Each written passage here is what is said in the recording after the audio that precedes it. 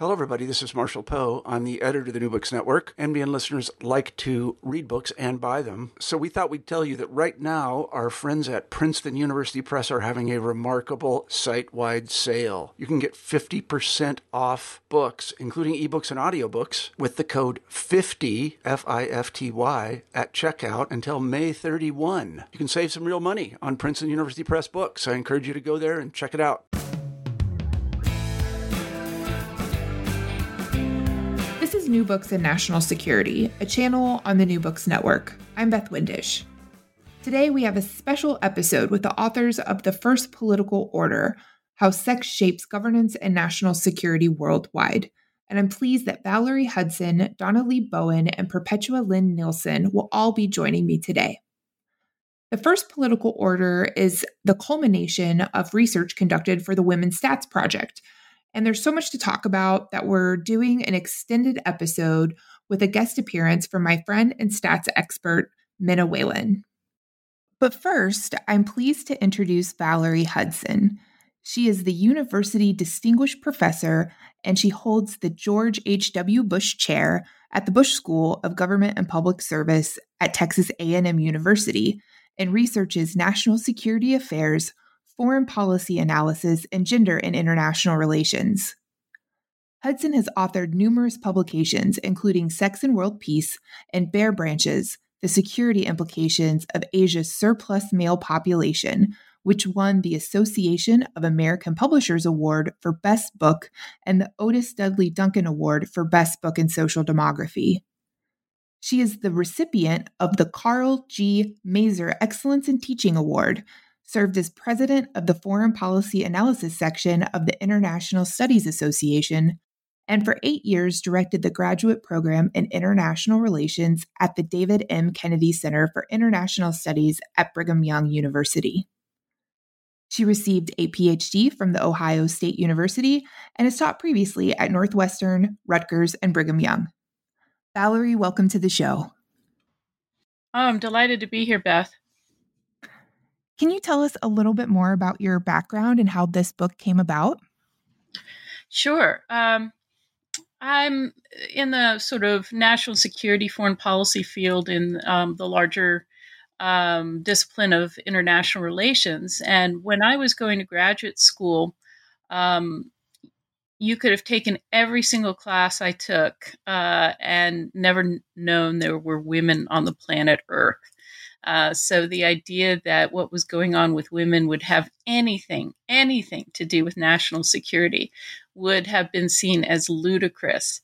And so I think that, in a sense, this book is the culmination of me recovering from that dire beginning, in that we are making the case in this book that one of the strongest determinants of collective national security is, in fact, how one half of the population is treated. So what is the First Political Order, and how does it relate to equality, decision-making, conflict, and resources? That's a great question. Our assertion, and it's certainly not one that we came up with, I think that many philosophers have suggested this, is that the first political order is actually that political order established between the two halves of humankind. That is, those who have the potential to become fathers and those who have the potential to become mothers. And sometimes I say to my class, let's pretend we're in a video design class instead of an international relations class. And let me give you an assignment to create a video game for me. And I say, I'm only going to give you 2 parameters. And I say, one is that there are 2 main groups in this game, approximately half, each of which is half of your game players. And the second constraint is that unless these 2 groups cooperate, there is no next round. It's over. The game is over. And they sit back and they say, well, wait, you've got to tell us more. Tell us whether these groups are viewed as equals or unequals, how are resources distributed among these two groups, how do these subgroups make decisions together? Can one group violently coerce the others, or is that not possible? In other words, they're asking me very, very political questions about resource distribution, conflict resolution, decision making, and even status. And I say precisely, that's exactly right. You cannot scope this game out unless you make those decisions. And those are very political decisions. And I say, well, that's exactly what's happening in human societies, right? That we have a spectrum of human societies. There are some societies in which women are treated not only as second-class citizens, but also perhaps even as subhumans. We have societies in which women are explicitly cut off from access to important resources, such as land and wealth and so forth. We also have, in some countries, very high levels of domestic violence. In one study of Afghan women, 87% of Afghan women had experienced domestic violence. So, our point is that the security of the collective actually depends upon the character of that first political order between men and women. And so if that first political order is characterized by autocracy, domination, terror even, exploitation, then that's exactly what you will get for your larger society. It will be insecure. In a sense, whatever you do to your women, you are also, in effect, doing it to your nation state. So if you curse your women, you wind up cursing your nation state as well. And you mentioned that law of the first political order, that what you do to your women, you do to your nation, in a recent New York Times op-ed. When you talk about gender hierarchies, how does that correspond with national security as thought of traditionally in kind of international relations theory? Right. We were very interested in those kinds of outcomes as well. I think that one of the reasons why my graduate education, in a sense, insisted there was no relationship is that scholars were unable to see the linkages to things such as terror and conflict and other indicators of national security. So when we decided that we were going to empirically investigate the linkages that we were proposing, we decided to take a very multi-dimensional view of national security. So we included among our mix of 122 outcome variables indicators that were conventional, such as terrorism indicators, civil conflict, international conflict, state fragility, political violence. I mean, all the usual suspects that you would see in an empirical analysis of national security. But we also added in other dimensions of national security, such as economic performance, such as health, such as demographic security, such as environmental preservation, and so forth. I'm very pleased to tell you that whether you look at the more conventional indicators or whether you look at an expanded definition of national security, the results are the same. The subordination of women comes out as a strongly determinative factor in explaining these outcomes. There is this idea that if women have more rights, society will benefit overall. And we've seen women's status used as a measure of how we, the United States, measure the success of democracy and governance in other countries. With all this said, there are rarely measurable data presented with these claims, but your project, as you just discussed, is different. Why do you think there's been a lack of data on this subject to date, and why is it important? Well, that's an excellent question because, as you mentioned in your introduction, this is actually this research project is an outgrowth of a larger project that we call the Women's Stats Project, and we began that project back in 2001. So this is a 19-year-old project. When we first started looking at whether there was a linkage between what was going on with women and what was going on with the nation state, I was doing that in the 90s, in the late 90s.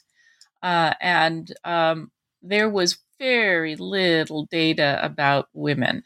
The UN's WSStat, with its few indicators on female literacy and so forth, was really all there was. My first project was looking at how the abnormal sex ratios of China and India would affect their national security profile.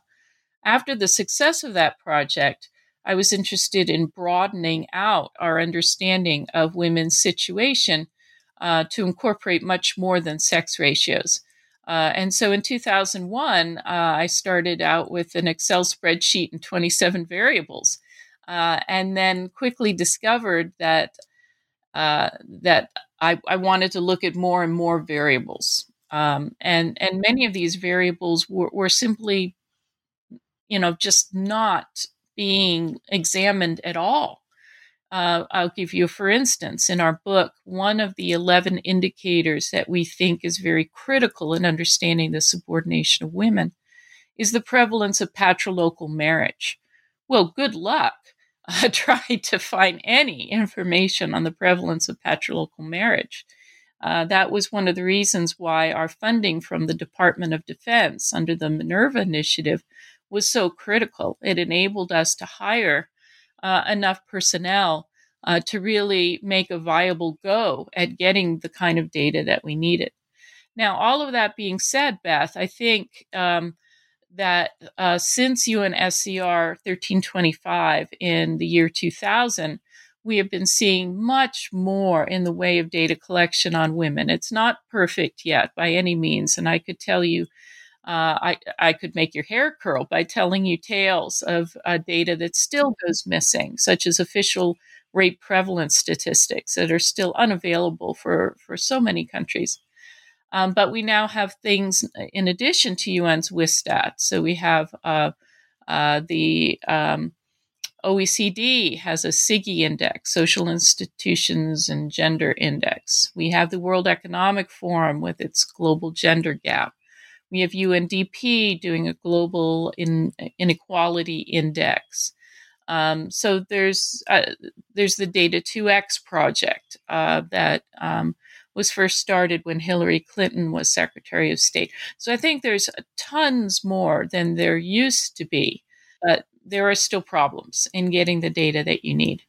And you pull together all of these sources to describe a concept called the patrilineal fraternal syndrome, which describes control and subordination of women through a set of conditions and practices. Can you tell us more about that? Yeah, I know it's kind of a jargonistic term, but if you read the book, and I hope you will read the book, it makes perfect sense. What we suggested is that with our understanding of the first political order, that we should see a spectrum of countries, different collectives, different human collectives in terms of, we'll call them countries, some which veer much more towards heavy subordination of women, and others that are less subordinative of women.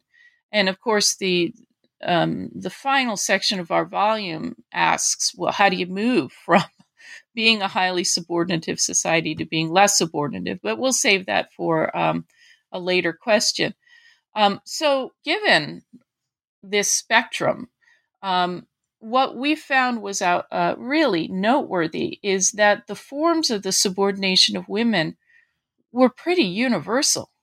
That is to say, that in subordinative societies, no matter where they are, whether they're in East Asia, whether they're in the Middle East, Sub-Saharan Africa, Latin America, other places, you'll find this fascinating set of practices that really helps to keep women in their place. So lack of property rights for women, discrimination against women in terms of family law and personal status laws, such as ease of divorce for men and women being very different, custody of children, and so forth. Polygyny, cousin marriage, violence against women, son preference, and so we were struck by how these practices really crossed time and space. You can find them in ancient cultures. You can find them in cultures of today. And so we suggest that these particular practices, these 11 practices that we look at, are, in a sense, a universal syndrome that produces bad outcomes for collectives, human collectives. I think our contribution to this literature is to suggest why those are fairly universal practices. So I think our unique theoretical contribution is that these practices arise when societies pursue fraternity as the foundation of physical security for their group. In a sense, the biggest security dilemma is not for women, it's actually for men. And we go into this in our book, how historians and archaeologists and anthropologists can tell you that when one group attacks another group, the it's the males that are absolutely slaughtered. The women are kept alive. Now, they're obviously not in a very good situation, but they're kept alive. It's the men, right? It's androcide, if you will, that occurs when groups clash. And so the first and foremost security dilemma is actually for men. A man, a solitary man in a world of men prepared to kill him, is a very insecure individual. And so what is it? What can help men? Well, it's fraternity. It's the building of some type of fraternal organization, a band of brothers, if you will, that will allow that man a sense of security. His brothers, his cousins will stand by him. And of course, you can also create fictive brothers, such as we see in gangs like MS-13 and platoons, in military organizations and so forth. But the sturdiest, most trustworthy fraternity is one based on biological ties. And that's where you get patrilineality. If society is organized around men, if men control resources and pass those resources fathers to son, if sons stay with their family and daughters marry out from their family, then you can create this strong core of kin men, the extended male kin network that then becomes the foundation for the physical security of the society. And you can see this in great clarity in societies such as Afghanistan and in South Sudan, where the state is very weak. And the only real security to be found is to be found in extended male kin networks. But we go further and suggest that those societies that rely most heavily on that approach to providing security are the least secure. And that's what we're attempting to show, is that through fraternity, it is essential to severely subordinate women. And in doing so, you reap all sorts of negative consequences in terms of the stability, the security, and the resilience of your collective. I want to talk more about a point you just raised related to the kin networks. And you tie these concepts of gender relations to family and family networks. And in the book, you say, quote, "We assert that some present-day states are actually a facade behind which extended kin groups hold true power," end quote. How do you take these concepts related to kin groups from the micro level to the macro level? And why is it important to understand that gendered elements of governance and its impact on national security? Right. What we suggest is that there are in fact societies that very ones that are very plain, right? With the real power in Afghan society is not with the Afghan government, right? It's with the Afghan tribes. The real power in South Sudan is not with the government in South Sudan. It's with the tribes. And of course, those kinds of tribally based societies, clan based societies, those are very open. But there are also societies on which a nominal democracy or soft autocracy has been layered over clans and tribes. So in much of Central Asia, we see that.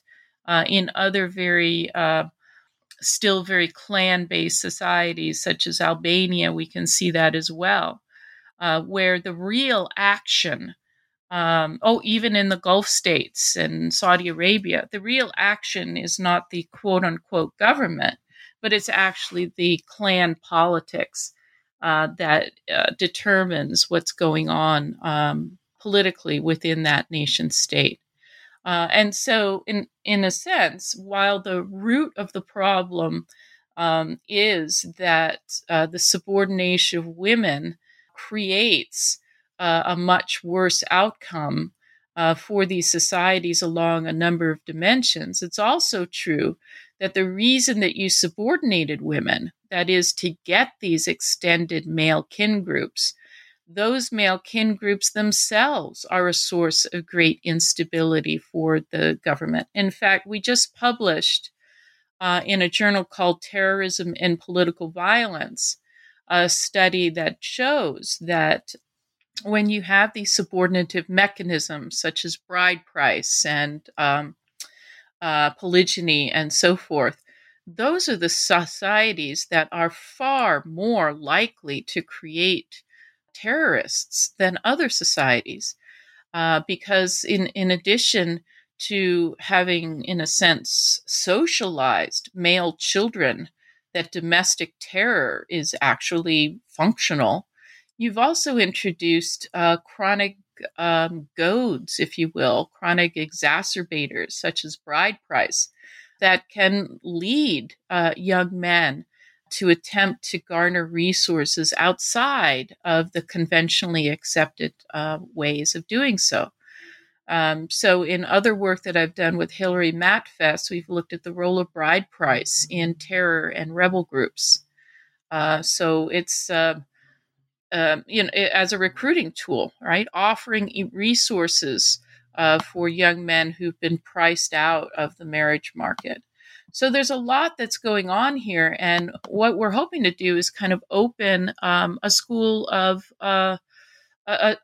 thought, if you will, get more researchers looking at these linkages than have ever looked at it before.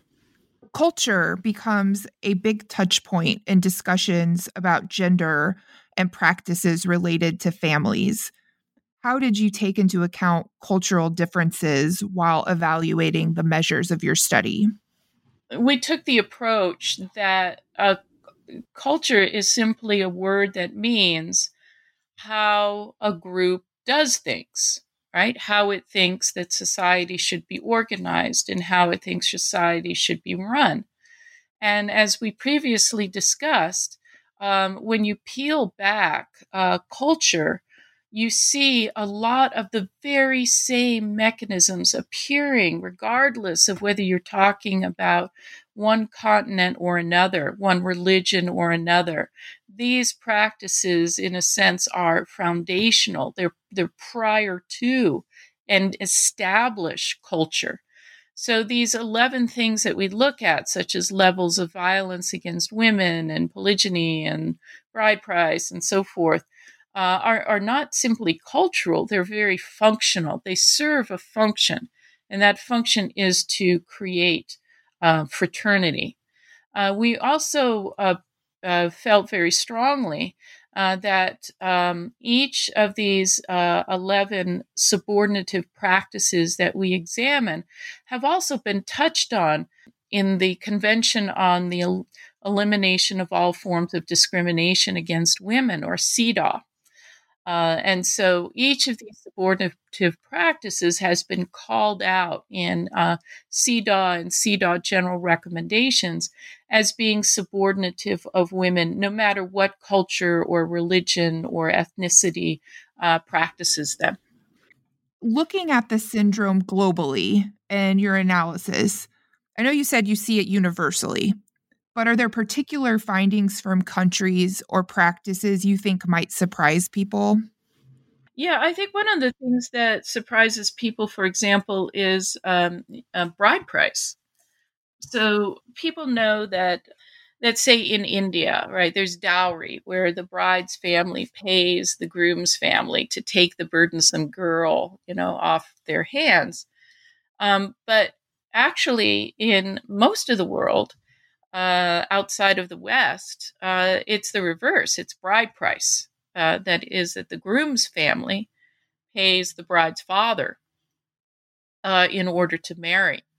And so, for example, I think one of the things that surprises some of my Western colleagues is that countries that they would have considered to be far past these kinds of practices, these practices are still very much alive. So, for example, in communist China, right, bride price is a huge thing.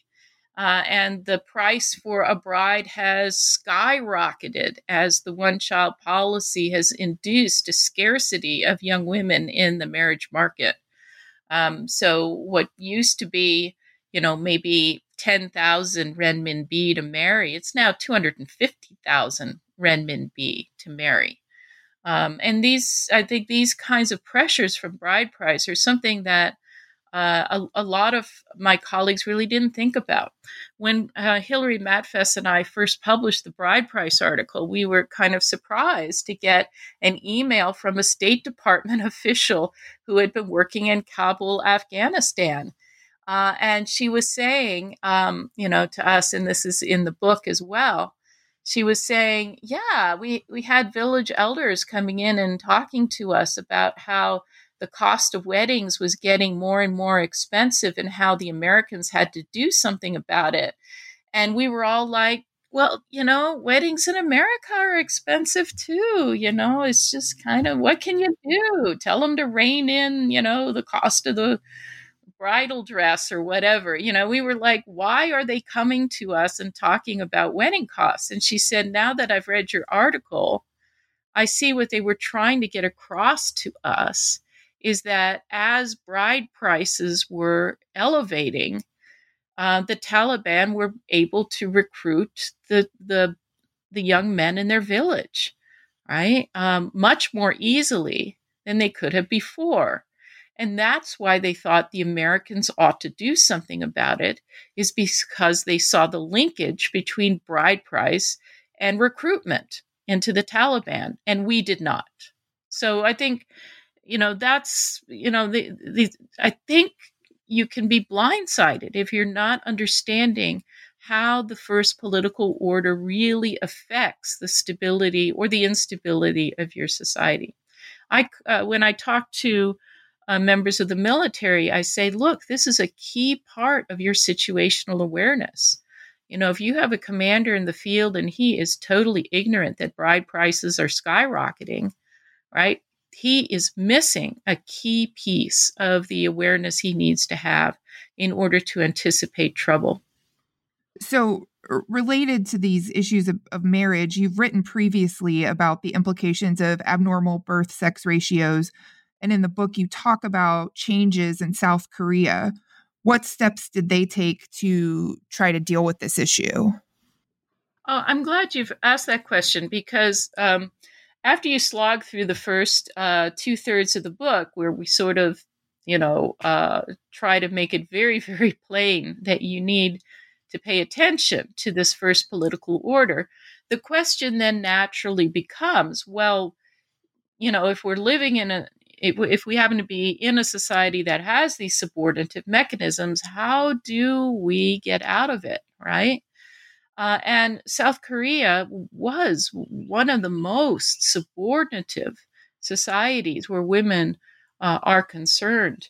And one of the manifestations of this was, of course, an abnormal birth-sex ratio, where sons are so much more prized than daughters were, because it was a highly patrilineal society, where the true members of the South Korean clans were the men, and women didn't even show up on the genealogical charts. So this led in the age when sex selective technology became available, fetal sex identification tests, to a very abnormal birth-sex ratio in South Korea. They're still dealing with the fallout of that. For example, there's a huge marriage market where women from Southeast Asia and China and other places moved to South Korea to marry because of the scarcity of women there. But more pertinent for our discussion is, how did they begin to turn that around? Well, they had to dismantle the clans. They, for example, under previous law, the clans and the head of the clans were male. Basically, head of clans could only be male, and the head of clans got to make lots of important decisions. So they had to dismantle that Hoju system that they had in South Korea. And then the second thing that they had to do was they had to alter the calculus of that South Korean parents were having concerning the birth of daughters and sons. In South Korean society, as in all patrilineal societies, elder care, provision for the elderly, is provided by the sons, right? And so why would you want to have a daughter if that meant that you would be consigned to utter poverty in your old age? So South Korea realized that it had a big problem here. And one of the things that it did do, which was so helpful, was it introduced a pension system for its elderly, so that even if a family did have daughters, right, they would not be utterly destitute in their old age. And so this has really helped to turn the tide, because daughters often provide much more hands-on care for the elderly anyway. The idea that you didn't really necessarily need that son for the paycheck, for the actual money, meant that parents began to actually prefer to have daughters than sons, because the daughters were more attentive. And so South Korea managed to do something that no other nation has done within the last 50 years, which is to take a highly abnormal birth-sex ratio and normalize it. And they did it within the space of 25 years. Improved treatment of women has obvious benefits for women, but you argue that the practices that harm women also ultimately harm men. Can you talk more about that? Yeah, what's really surprising to me is that I don't understand how it's been possible for people to say what happens with women stays with women. So if you subordinate women, it really doesn't affect men. Well, of course it affects men. It absolutely affects men. In societies where you subordinate women, you have greater conflict, you have greater terror, you have also much worse health outcomes. And you also have much lower economic performance. You also have unsustainably high fertility. In other words, there's all of these things that are going to happen at the macro level because of your subordination of women are going to bite men just as much as they bite women. It's going to harm men. And so moving towards a society where the first political order is altered, where it is not so subordinative of women, I think is absolutely going to redound to the benefit of men as well as women. In the sense, you can only have peace in this world if you have peace between men and women. And that relates to my next question, really, because the origins and roots of male dominance and male violence is a theme throughout the book. And you ask an interesting question about domestic violence. Is domestic violence terrorism? Well, I think you know my answer to that question is it absolutely is. And not only is it terrorism, but I think it's also a school for terrorism. I think there's increasingly been shown that those, especially here in the United States, we've seen some fascinating research showing how many of our mass shooters and terrorists actually have had previous run-ins with the law over domestic violence, whether it was abusing a mother, abusing a girlfriend, abusing a wife, that these things were obviously there almost as a marker of folks who were being schooled to take the functionality of terror from that interpersonal relationship and project it outwards in a more societally recognized form of terror. I want to ask you also, from a foreign policy standpoint, if you could talk about the Steinem rule and how that relates to Afghanistan and just the story behind that. Oh, I'm so glad that you asked that question. This is just one of those priceless stories that I had never heard before until I actually met Gloria Steinem. We had lunch one day and she was telling this incredible story. And I said, and I was writing on the napkin as fast as I could. And I said, I need to use this story because it is just so apropos of what we're writing. And she told the story of how I think it was very, very early 1980. She was at a State Department function down in Washington, D.C. And of course, in December of 1979, the Soviets had invaded Afghanistan. And one of the speakers at this State Department event was discussing the rationale for supporting the Mujahideen. The idea that they were fighting the Soviets, a common enemy, that they were fighting the godless communists, just as Americans wanted to fight the godless communists. And came out that what the Taliban were really objecting to was that the communist-backed government in Afghanistan was mandating education for girls, and mandating that women have the right to vote, and mandating that women have the right to stand for political office.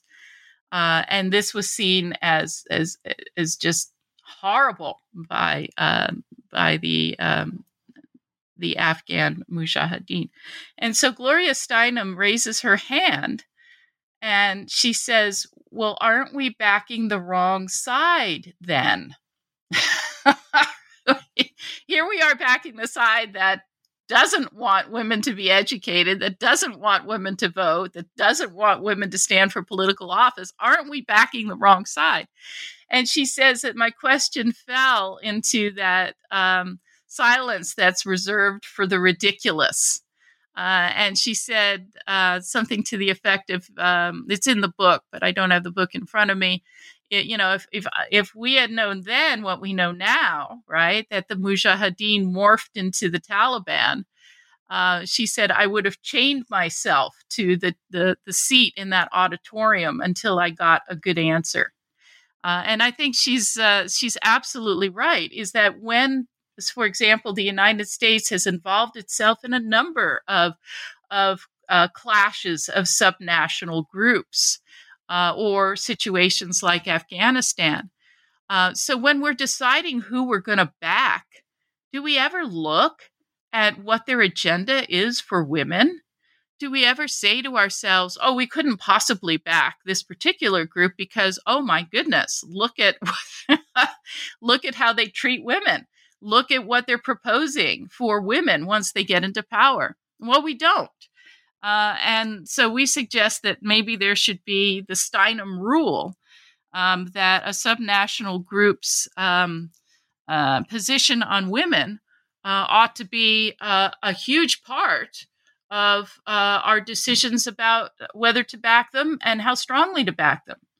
And we see that this can bear fruit. I'll give you an example. When Hillary Clinton was Secretary of State, the Kurds, I think, as you know, in Iraq, were very eager to maintain strong American support in a very insecure environment. And Hillary Clinton mentioned that she was aghast to discover that female genital cutting was legal in Iraqi Kurdistan, whereupon it swiftly became illegal in Iraqi Kurdistan. So there's an interesting example of how a third party like the United States saying, well, let's just take a look also at how you treat your women, can produce changes in the first political order in recipient states. So you talk about a few key policy recommendations in the book, like ending child marriage and looking at property rights for women, to name a few.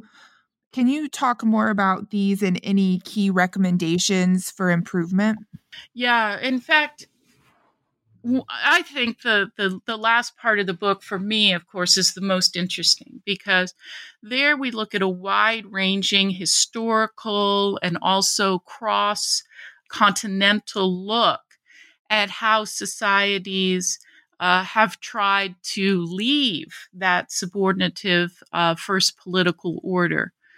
So that takes us all the way from medieval Europe to Soviet Central Asia before the fall of the Soviet Union, to Byzantium, to South Korea. So those who are looking for, under what circumstances changes to the first political order have been successful, would be very interested, I think, in that last part of the book. But as you say, we also, in the final chapter of the book, kind of put it all together and say, what did we learn? What are the things that we think we would concentrate on if we were policymakers? And we point to some low-hanging fruit. The first is child marriage for girls. I think you probably are aware that in many countries of the world, girls are married off traditionally before age 16. And we talk about how that is just a very significant hub issue that brings along with it all sorts of terrible negative consequences for the next generation, that is the children that child bride has, miring, if you will, a society in poverty and even ignorance. And so we've seen a remarkable change in law. So since the turn of the century, it still seems odd to me to say that, but since the turn of the century, we've seen another 60 plus countries that have raised their marriage age. In some cases, they didn't have a minimum age for marriage for girls. For others, it was, very low, raised that age to 18 in the law. Of course, practice on the ground lags. But if enforcement can be stepped up, that is a huge and critical issue to turn these things around. Because the marriage of a 14-year-old to a man who is 10 or 20 years older than she is, sets that first political order within the household on a terribly subordinative and oppressive and terroristic foundation. A second thing that we've already talked about is the provision of pensions for the elderly. Son preference, a deep son preference, is engendered when your son is going to be your lifeline. when your son is the one who's going to take care of you or is tasked societally with taking care of you. When that moves away from sons, and the government provides for at least some modicum of elder care, then people begin to see that their daughters are actually as or more valuable to them than their sons in terms of caregiving. And so the comparative advantage of having sons versus daughters disappears. Another low-hanging fruit, I think, is polygyny. That is the marriage of one man to more than one woman. My colleague Rose McDermott at Brown University has written just a fantastic book. She's an IR scholar, an international relations scholar, who's written a book on the evils of polygyny. That's actually the title, The Evils of Polygyny, showing how polygynous societies are inherently unstable. And what's fascinating to us in the research for this book is we discovered that folks who are in polygynous societies absolutely admit that it destabilizes their societies. And so there's strong internal voices within these nations that practice polygyny to try to do away with it and stabilize the society. And then last but not least is while the focus has been, I think, on getting women into positions of executive authority or women in the legislative branch, it's our feeling that the branch that needs the greatest influx of women is actually the judicial branch. It is in the application of the law. It is in prosecution. It's in the enforcement of the law that women's lives will actually change on the ground. So those are sort of the major highlights, but we have many other things that we look at, such as the role that religious figures can play and so forth in turning around the first political order. Well, we've taken up a lot of your time, but before we let you go, I'd like to ask you, Valerie, what are you working on next? Oh, I'm doing this wonderful project with Andrea Denboer of the University of Kent at Canterbury and Laura Renner at the University of Freiburg in Germany, where we're actually looking at marriage market migration and what effects that has on source countries and destination countries. As you know, there is a huge dearth of women in Asia, particularly in China and India with their massive populations, but also in many other countries such as Vietnam and Taiwan and others. So while the international community has been really on top of tracking refugees and asylum seekers, what's not been tracked is the migration of women for marriage purposes to deal with these scarcity issues. So we would like to look at what happens to the countries from which these foreign brides come, as well as the effects on the societies to which they go. And as you can imagine, there's hardly any data. So it's a data challenge as well as a theoretical challenge to look at this question. So I'm kind of excited by that. Thanks for coming on today and talking about your work. It's been my pleasure, absolute pleasure.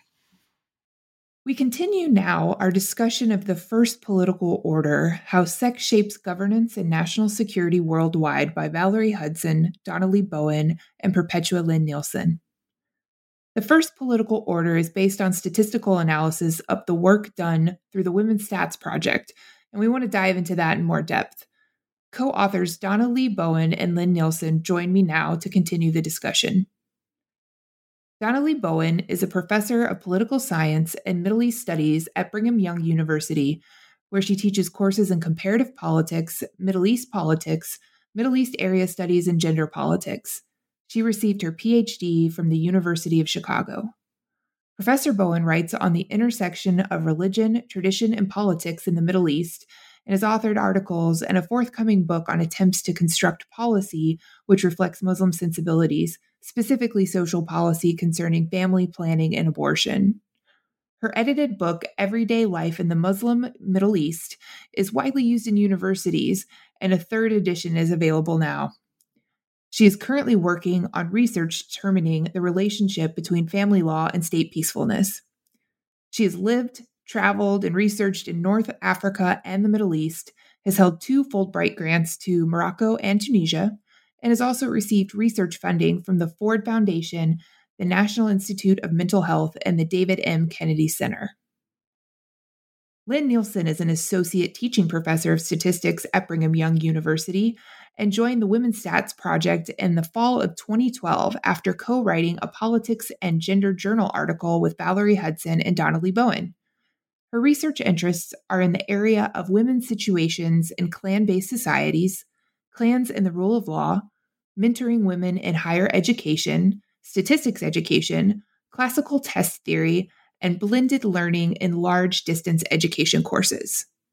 Prior to her BYU faculty appointment, Nielsen worked for the Philippine government conducting nationwide surveys to measure the socioeconomic impact of electrification on rural households and small businesses, at Intel as a statistical process control consultant, and at SkyMall as a market research director.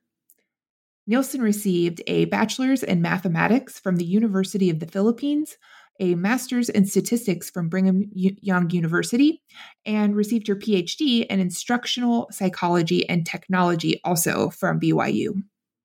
Donnelly and Lynn, welcome to the show. Thank you. We're so pleased to be here. Thank you. To talk more about this fascinating work, I'm excited to introduce a special guest co-host, Minna Whalen.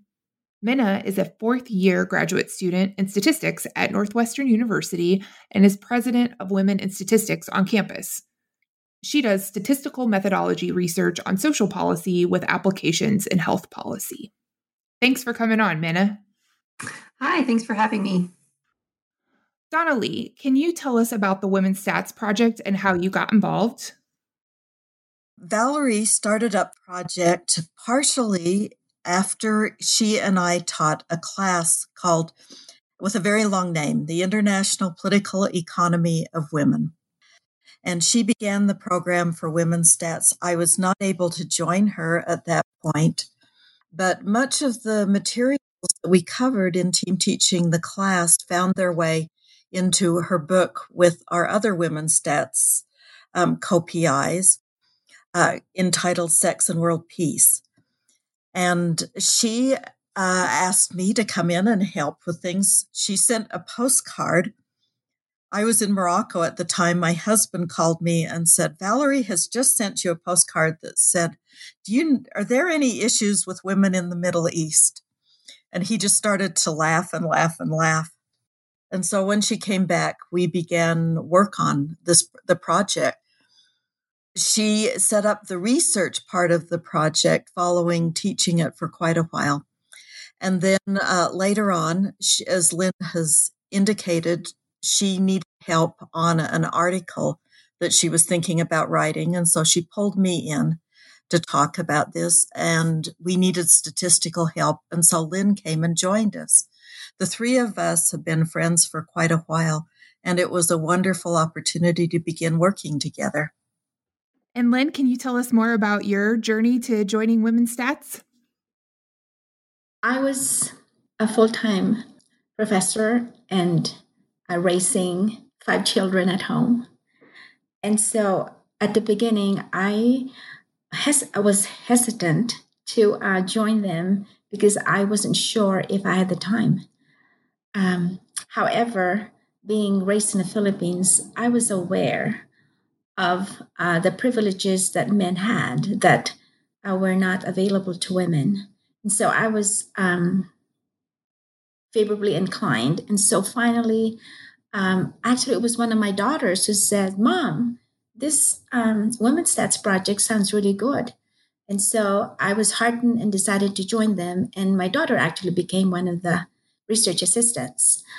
So I think the culmination of my involvement was the Clanism article that we published in 2015 with APSR. And since then, I have learned a lot about women's situations worldwide. And since then, whenever they needed help with statistical modeling, I was very happy to join them. And not only that, I also became really involved and became very passionate about the situations that I learned about, not only in Asia, but especially in the Middle East. So that's how I became involved with the Women's Stats Project. And now I'm one of the co-PIs. And I also wanted to share that it took me almost 7 years to finish my PhD, which I actually obtained in 2018. So I guess think of myself as one of those women whose situation was different from most of my co-PIs. But I am so happy and so honored to be part of the Women's Stats Project, and especially this book that we have worked on for more than 5 years. Valerie talked with me about the patrilineal fraternal syndrome, and we want to talk more about how you use the data to examine this across different countries. Donna-Lee, why was this an important approach from your perspective? Valerie works in security issues, and I'm in a political science department. I work more from the perspective of comparative government and pulling together the reasons as to why different parts of the world have had more challenges in setting up representative governments, and indeed in giving women more equal rights has been an enormous question for me for a very long time. It became a fascinating question to begin to link the security mechanisms of tribes and clans as they work to cooperate with governments and often to work to dominate or even to oppose governments as part of the governance issue. When this links with women's issues, it became truly fascinating to us.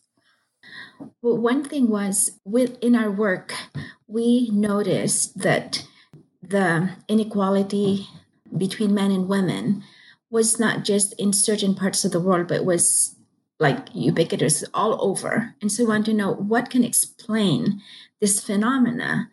And so we did a lot of readings and something always came up. And in fact, in our Clanism article, we actually had a subset of the variables that is found in the patrilineal syndrome. And it was just, I guess, eye-opening for me how this syndrome was present in pretty much all societies.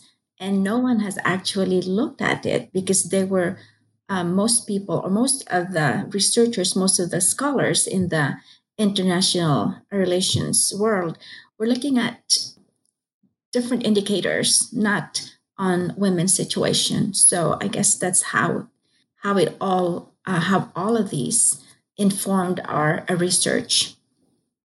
In your guys' analysis, you guys used a linear regression to show an association between your syndrome scale and some outcome dimensions for a given state or society. There are 9 dimension outcomes: the political stability and governance, security and conflict, economic performance, economic renterism, health and well-being, demographic security, education of the population, social progress, and environmental protection. Donna-Lee, could you talk about how you decided to use these 9 dimensions as outcomes? That was a later stage in the research after we had done our theoretical work and after we had put together the American Political Science Review article. And we knew by then that there were some very strong correlations. And as we began to sort through possible outcome variables, we worked for an entire summer to generate as many possible outcome variables as we could come up with. And we generated, if I'm remembering correctly, a list of over 400 possible outcome variables, a huge list. And we then eliminated ones that we didn't think would work for various reasons. And then we began to group them together. And once we grouped them together, we saw that we had essentially 9 different dimensions. And then we began to work to refine the outcome variables in each dimension. We knew that we had a very large study. When we started, we were looking at questions such as domestic violence, violence in the home and in the family, and inequitable family law. Those were 2 of the things that we knew we had to account for somehow. And we wondered whether there was a silver bullet that would explain women's subordination throughout the entire world and over time. And we found that we couldn't come up with any one specific variable, but we put together what we now call the syndrome, which is a number of various, what would be the best word for it? Various practices that one finds in homes. And combining these together gave us a syndrome, and then we could see how the syndrome affected life throughout the world in those 9 different dimensions. Just to add to what Donnelly has shared, it took us a while. We pretty much scoured the internet and all the indicators, measures that were given out by United Nations, by World Health Organization, by CIA, and other entities. And so it took us a long, long time and to actually organize all of these variables. And not only did we use the expertise of Valerie and Donnelly, but we also used statistical methods to pare down all of these variables. And as Donnelly said, at least 400 of them into this 9 that not only made sense, but also that we were very interested in, that we thought would make the most impact when we started writing about the situation of women, especially when it came to education of the population, the health and well-being. And so that's how these 9 dimensions came about. So going off of these dimensions, and you're saying there's dozens of variables within each of these dimensions that relate to that specific topic. So you guys ran a factor analysis of all those variables, which would allow for factors to be grouped together. And those different factors could relate to that one dimension. So I wanted to ask about, sometimes in your analysis, you would use a factor as an outcome, and sometimes you would use a single variable, like monopoly of use of force in the second dimension. Lynn, specifically, why did you pick sometimes single variables as outcomes and sometimes factors, which are grouped outcomes? First off, we looked at correlations among some variables. And if there's a high correlation, then we made a decision which of these 2 variables are we going to use. And these are the categories, how we decided. One was the sample size, and number 2 is the source of the information, whether the entity who produced them had a good reputation. And also, based on Valerie's and Donnelly's expertise, that's how we decided. Then, after we've done this first pass through, then we did our factor analysis. And although some variables loaded nicely on some factors, some did not. And then what we did was we decided among ourselves which of the factors will keep as is, or if some of the variables within a factor that cross-loaded were important, then we actually decided to do them separately. Now, for the outcome variables, we just did EFA. We did not use CFA because we just wanted to reduce the number of variables that we were dealing with. And so we used EFA results and also results from our research and also from the expertise of Donnelly and Valerie to come up with a final list of outcome variables that we used in each one of these dimensions. In each regression, you guys used contextual and control variables to help the regression hold things constant that could explain differences between states that aren't related to the syndrome. Can you talk about the differences between the types of variables? For example, urbanization and percent arable land is pretty straightforward to understand, but something like aggregated civilization identification maybe needs more explanation. Donnelly, how did you mix those quantifiable measures with theory-informed measures? Again, let me just give a shout out to the American Political Science Review article, because we tested some of these questions and all of the initial statistical analysis for that article. But civilization was a particularly sensitive question.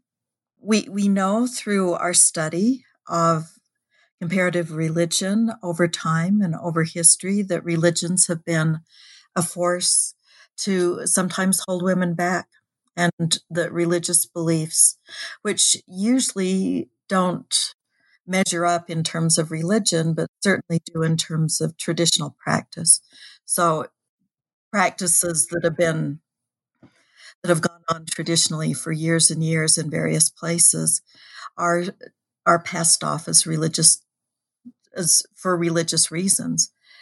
And we knew that we had to test this, because the first question that comes up is, is Islam at fault for this? Is Buddhism at fault for this? Is Confucianism at fault for this? What about various types of Christianity? And so we knew that had to be tested. We went to the controversial article written by Samuel Huntington, The Clash of Civilizations, in which he spelled out a number of different world civilizations, most of which coalesced around religious practices. And the more we began to look at that statistically, we found that we could reduce the number of civilizations.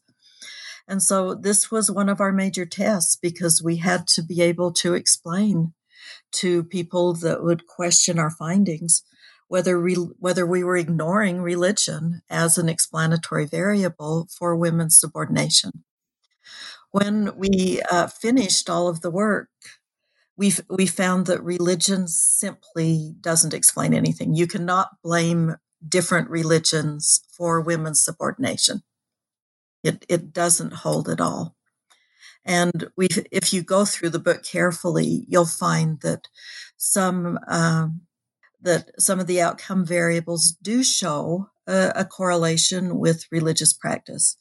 For example, Muslim civilization corresponds to alcoholism, and in a negative way, because alcohol is generally not accepted in Islam, although so many people I probably shouldn't say this, but on the ground, people do drink wine, and some people even drink whiskey. But we found that there were correlations, but none of them explained what else was going on. They didn't explain the syndrome. It made a great control variable, but it didn't explain what was going on. Lynn may want to add to that in some way. Yes, so we did use Huntington's civilization variable, but it had 7 categories. And with our sample size, there were a lot of cell counts that were empty. And so we decided to collapse some of the variables that made sense, so that our civilization variable acted as only 4 categories. So that is one difference in Huntington's and our type of civilization. So, which is one of the explanatory variables that we have that are categorical. The other one is colonization status. And this variable was actually developed by Valerie and Donnelly. And I would like to just, Donnelly, because you work closely with this one, how this variable was developed.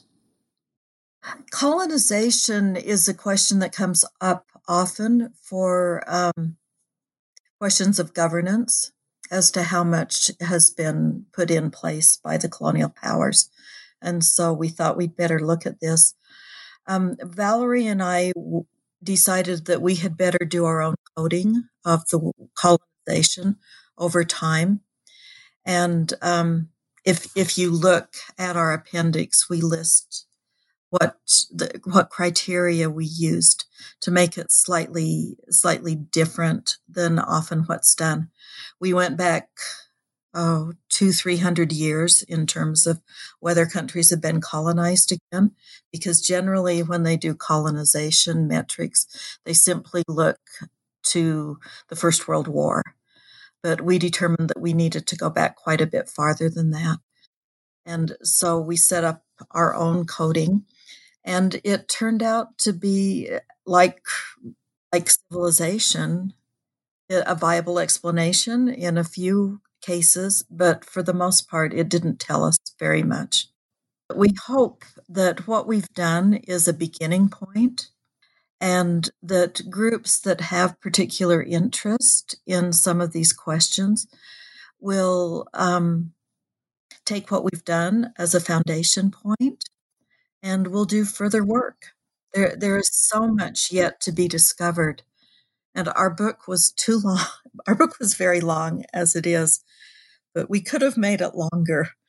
But we hope that our work will fuel interest in these questions and that people will follow up.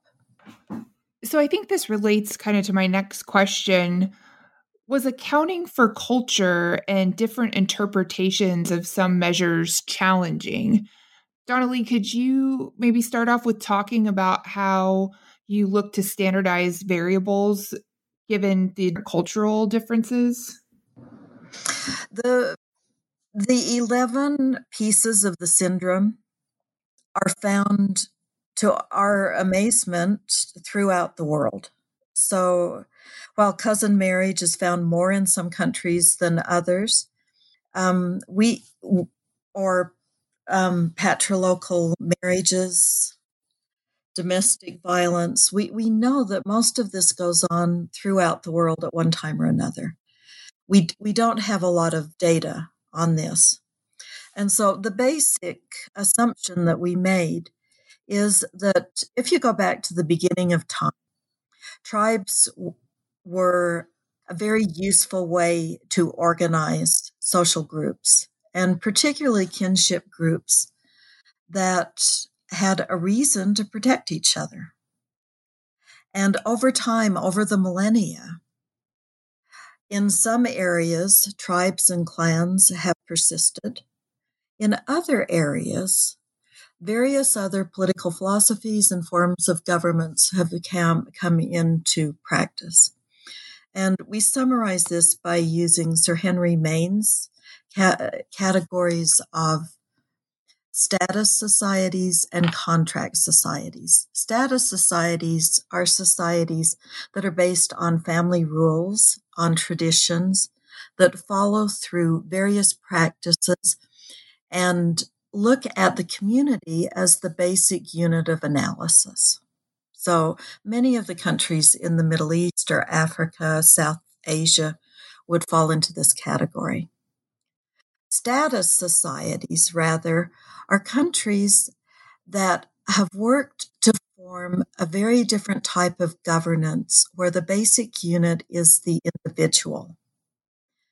And one sees in these countries, such as Great Britain, France, the Scandinavian countries, Australia, the United States, and now countries such as Japan and South Korea have joined this group.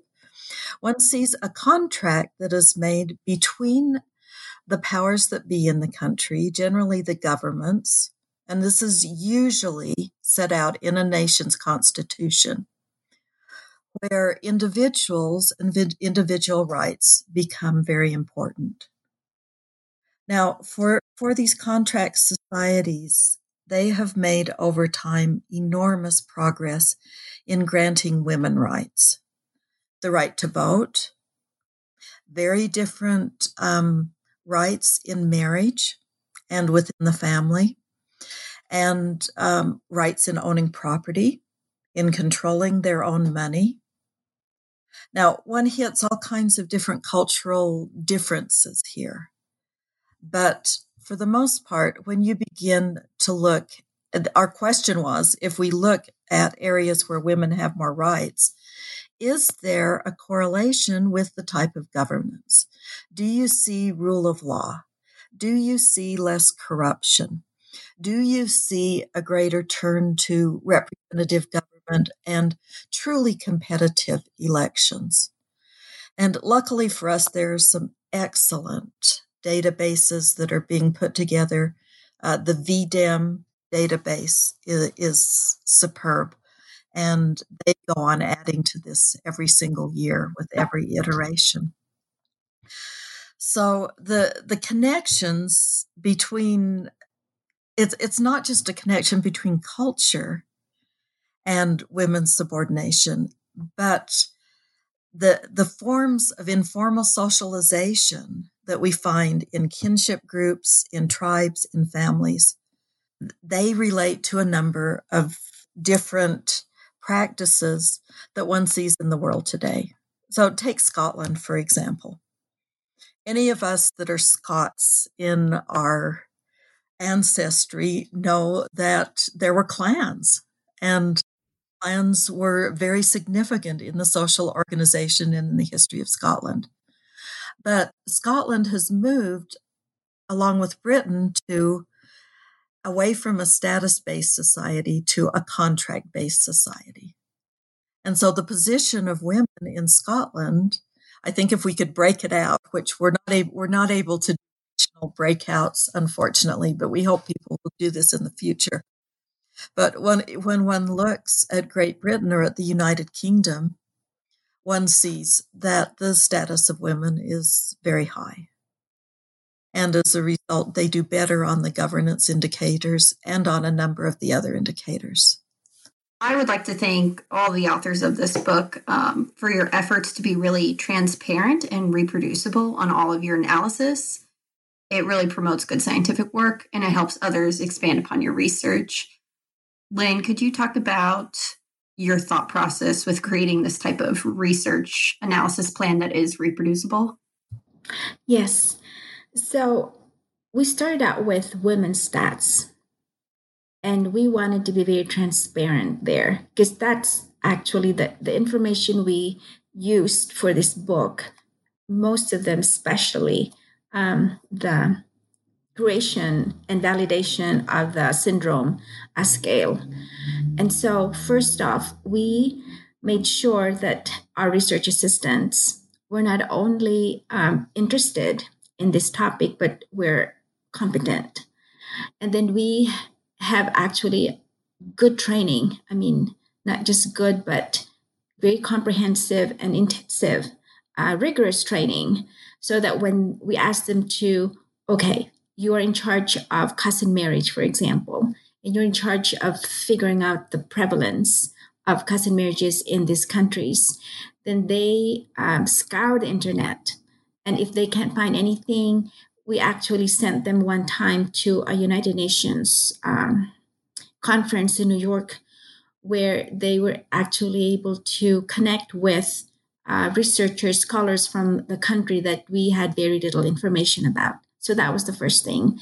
And then for every variable that we assigned or that we were interested in, we made sure there were at least 3 coders, researchers who worked on it, so that we can triangulate the results, so that when we start coming up with scales, most of the women's stat scales are ordinal, like from 0, 1, 2, and 3. And sometimes, for example, polygyny, the prevalence of polygyny, I think 0 was less than 5%, 1 is less than 10% or 15%. Then we made sure that although these are not arbitrary, but they are informed by theory, that they made sense, and that when a co-PI like me or Donnelly or Valerie worked with 2 other coders as they scaled these particular variables, that the ones who visited women's stats can actually go back to, so this is the source of their decision to scale this or to assign a numbers, a 1 or 2 or 3 to this particular country. So we made sure that we are very transparent, starting with the Women's Stats Project. The number 2, we also, as we started compiling all these variables, we made sure that it was on a website. It's easy to share with other scholars who wanted to reproduce or replicate our findings. And so these were the 2 things that we made sure were available to everyone and that we were very transparent. I want to add, first of all, it's rather amazing, but at Brigham Young University and in the original women's stats groups, almost all of our researchers are undergraduates. At Texas A&M and at Rosario and at the University of Kent, they tend to be graduate students. But BYU doesn't have many graduate programs at this point. And so we found that we needed to recruit some of our brightest students. And so we're picking up the students often in their sophomore year and training them and putting them to work. And then we can use them for 2 years of coding. They do a very, very good job. And they receive quite an education. One of our bachelor degree graduates that we recruited is Kaylee Hodgson, who was working on a master's degree in statistics while we were doing our empirical analysis. And she helped us to such an extent that we have given her credit on the book. She simply did an amazing job in aiding us with the analysis. So part of the success of the book is the work, not just of the 3 of us and our co-PIs, which are all listed on the Women's Stats website, but the students who have worked with us over the years. And their names are all also on the Women's Stats website. And just let me reinforce what Lynn said, which is all of the data that we've used for this research is available. So simply go to the Women's Stats website, set up a login, and you're welcome to use it as long as you give us credit. And we hope that you will build on it. So, Donalee, having read your work, Everyday Life in the Muslim Middle East, as an undergrad, I have to ask, were there any findings in that region or even globally that surprised you based on your previous work? Thank you for the compliment.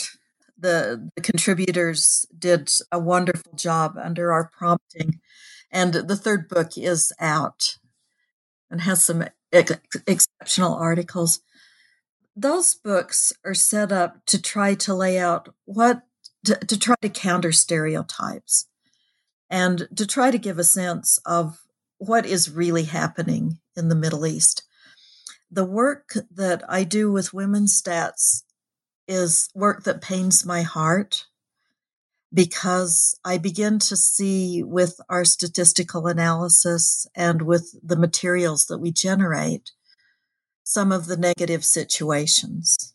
So when I did my research there, encountered mostly positive situations. For the most part, people that were very well educated, very bright. When I went to the villages to interview the women that I worked with, they were fascinating. And while we didn't agree on everything, I learned so much about their individual situations.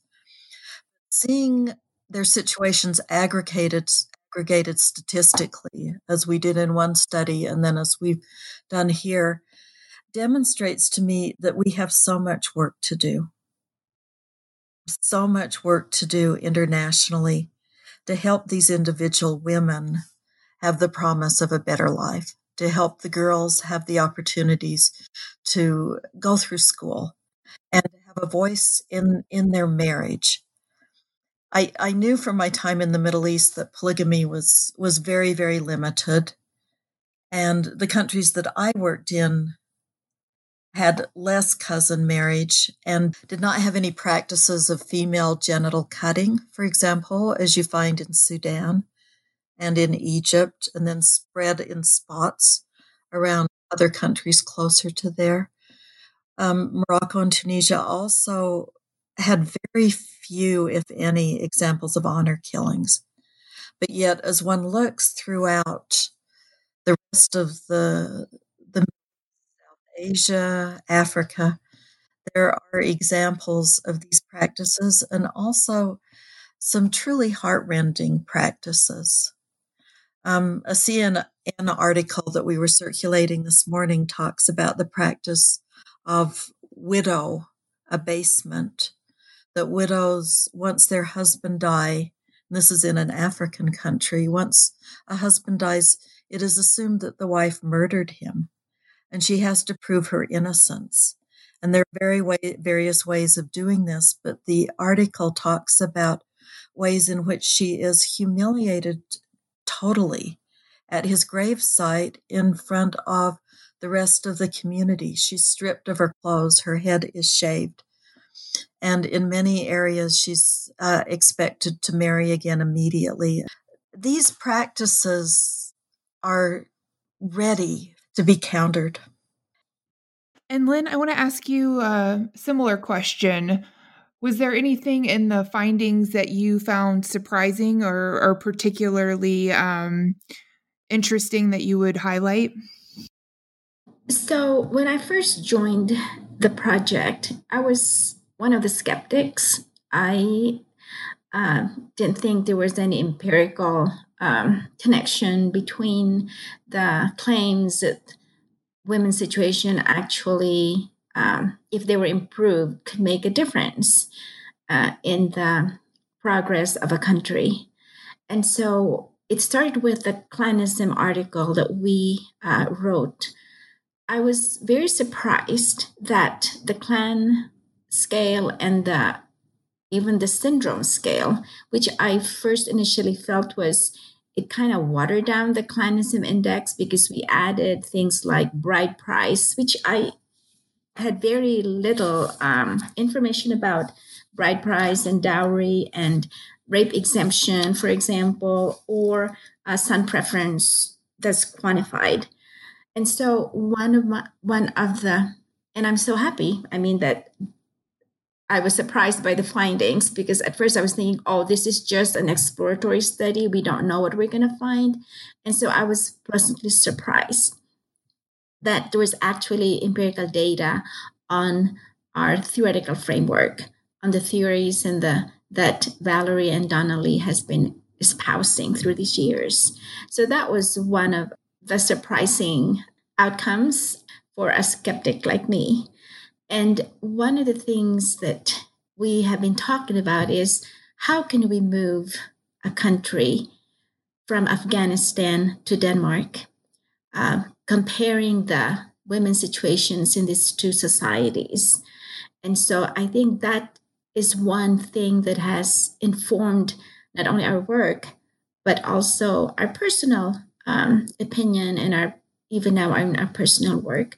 So I guess that is the challenge for everyone is how can we, both as individual citizens, researchers, move a country from Afghanistan to Denmark. And we need to look at not only laws, but also practices and most important, data. And data is one thing that we need more of because it's so hard to make informed decisions when you actually don't have data or when the data that is given to you may not be trustworthy, like the rape data, because it is so hard to, number one, not only get law, but also practice especially in countries where rape is not talked about or it's taboo.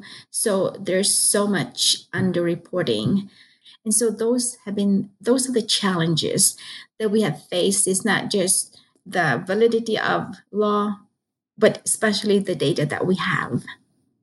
We've learned so much writing this book and researching it. We have learned so much.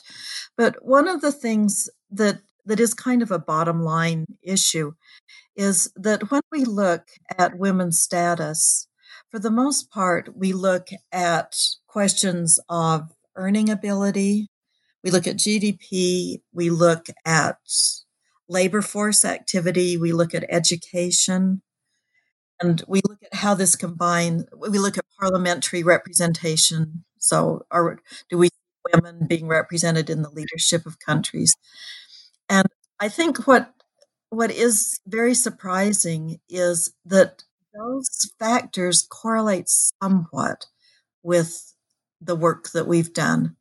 But for the most part, we have begun to suspect that those factors are secondary, and that if you truly want to change women's position worldwide, we have to look at the most basic relationships and the power equivalence within the household.